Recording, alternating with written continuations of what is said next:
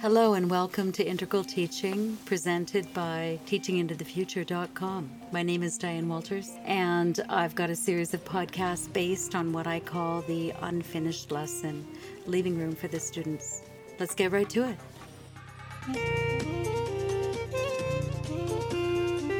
I think as teachers, we've all experienced a moment where we're not prepared to teach our lesson.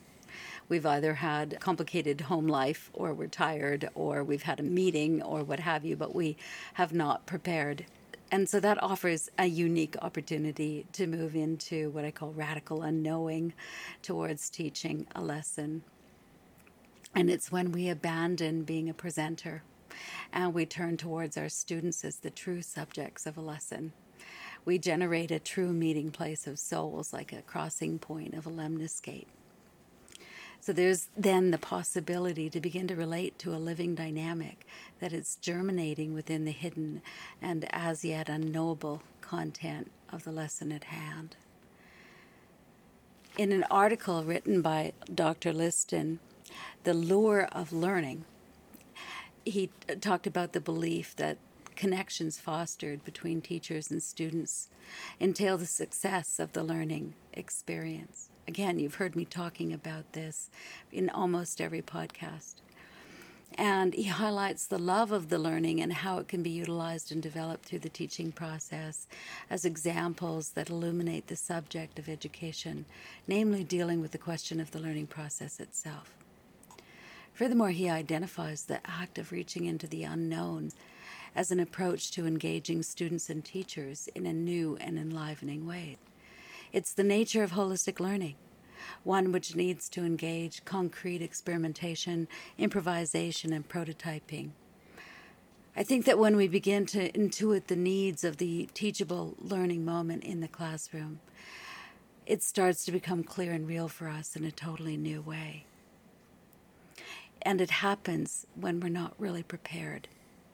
It happens that we stand in front of our students and we have to intuit the needs of what is in front of us in a way to read the mood of the students at hand. Are they tired? Are they expectant?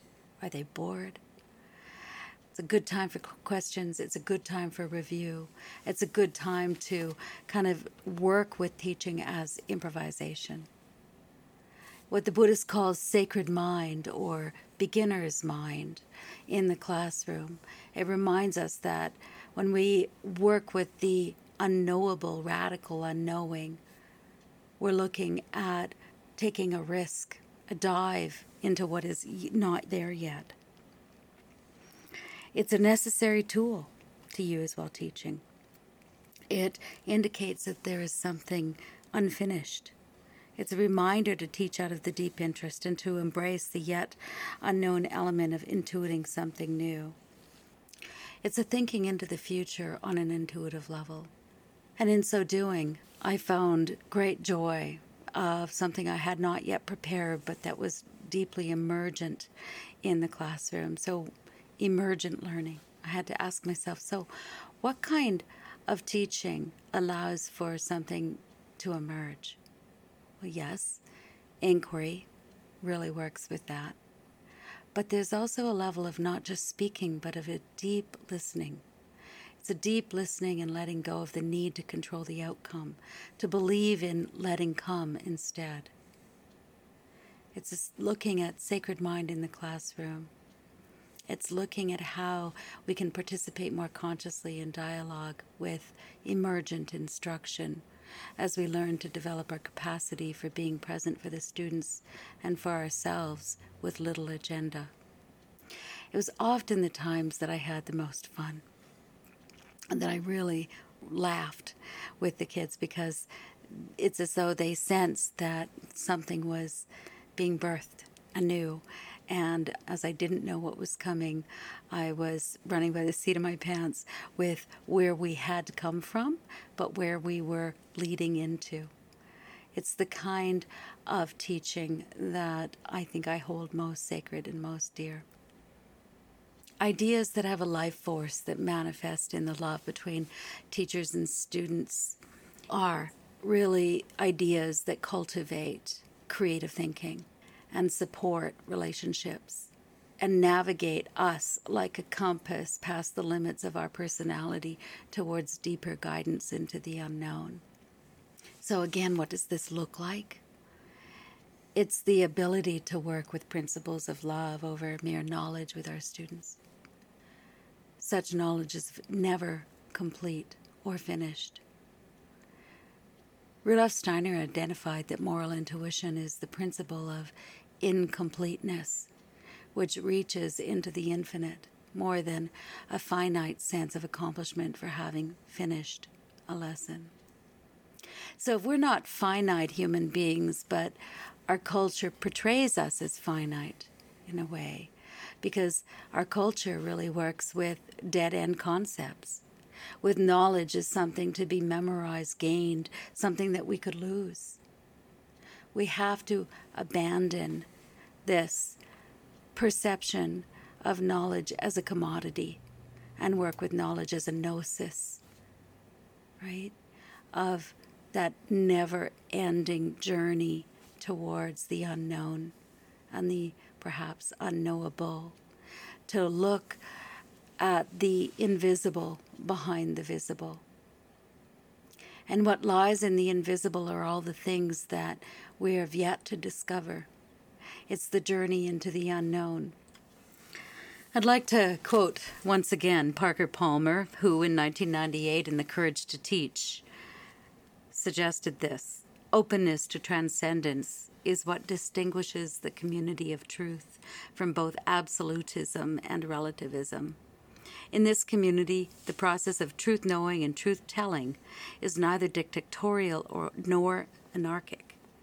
Instead, it is a complex and eternal dance of intimacy and distance, speaking and listening, of knowing and not knowing, that makes collaborators and co-conspirators of the knowing and the known. So working as a teacher actively with the faculty of intuition, intuiting subject lessons is the theme of the consciously planned unfinished classroom. One of my other teachers, M.C. Richards, who was a potter, a poet, an amazing person who wrote the book Centering early on, which was a guide for not only many artists worldwide, but also teachers. One of her other books was called Towards Wholeness. She said that this willingness to enter into radical unknowing, embrace dynamic possibilities, and cultivate the hope in inspiring greater interest and understanding of the world. And that is the province of the teacher. And really, intuiting the unknown is the act of leaving room for the students. What is it to leave room for the students? Where do you, as a teacher, leave room in learning? Where is the listening more than the presenting? Where is the emergent moment in the lesson? Or shall I say, where are the emergent moments? There should be more than one, and it should be unrolling itself and unveiling itself like a beautiful tapestry in the classroom. That is to work out of what we think of as a lure into greater mysteries. The lure that we really want to bring as teachers to our students is an unquenchable thirst for knowledge. Otto Scharmer, who runs the Presencing Institute, but he wrote the U theory, which suggests that a learning experience where the future is ever present as we continually discover our part in bringing that future to pass.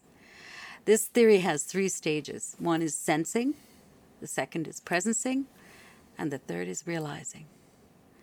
And when I take this, they bear a similar stamp to Dewey's, John Dewey, who is the father of much modern-day education, and his learning cycle of advocating that a difference between working with a theory of experience, that you must first be aware of the nature of human experience and to observe, discover, and invent new actions and present new content from those actions. is actually a contrast to Steiner's work with reaching into the future and sensing, presencing, and realizing. So really, when you walk into your classroom unprepared and you sense the needs of the students in front of you, and you get real and you get present, which is where they are living in a very present kind of way. And if you notice Instagram, Snapchat, Facebook, if they're still on Facebook, what you really see is the level of transparency from what they are eating for breakfast to who they are with. And the selfie generation that is really the privacy factor has disappeared, and the presencing factor is there. And so to work with that level of emergent presence in the classroom and realize what it is that can be beheld in the subject matter. It's turning your classroom, if you are teaching in a classroom and not online, into a living theater where the students have various roles to play. And I invite them up to the blackboard to be scribes. I invite them to create the content of what might have been a recap from another lesson. In earlier grades, it might be a living sentence that's emergent out of the story, and they become the story as they act it out. And while we have a scribe and while we have somebody who's more introverted perhaps, or as a reader of what's going on, while other kids are writing it in their books. So it's a multifaceted approach to letting the students come alive in the theater of the classroom. I recently presented this idea to a first grade teacher I was working with, and who has been online for most of the year in a first grade situation. And I presented the idea of her laptop as a puppet theater, and that everything in front of that puppet theater, because the children's imaginations are so big at that age, they could pick up a ballpoint pen in front of them and turn it into a little puppet. And so we were, working up language for a grade 1 and what the different words would be, and how you can make the laptop into a puppet theater screen, and each of them having their own theater of mind and the things at hand in front of them as a way to engage and participate in the lessons. This is what I'm talking about. You don't need to be in the classroom. You can be at home and teaching online and really working with something that's alive and emergent. And what that is it calls something out of us. It calls us not to be more prepared, but to be present with our students, to show up the way we want them to show up. And right now, one of the things I'm looking at in online schooling and online courses is basically a webinar for the students to watch that's pre-recorded for them to watch and listen to and then engage on their own. And it would take a lot for a young child to be alone with that and learn that kind of engagement without something a little bit more juicy and alive to capture their attention and interest. So what I call teaching online or offline is something that doesn't let us go to sleep, either as a teacher or as a student. And when we're not prepared to use that as a living, teachable moment for ourselves and for our students to really walk into a mystery together. Thank you for listening to Integral Teaching, presented by Teaching into the Future, and I hope to see you again. If I piqued your interest, it would really help if you would rate my show either by a like or give me your personal rating. I'm just starting out here, and I've got a whole lot more for you. So stay tuned for my next podcast, Letting Go and Letting Come.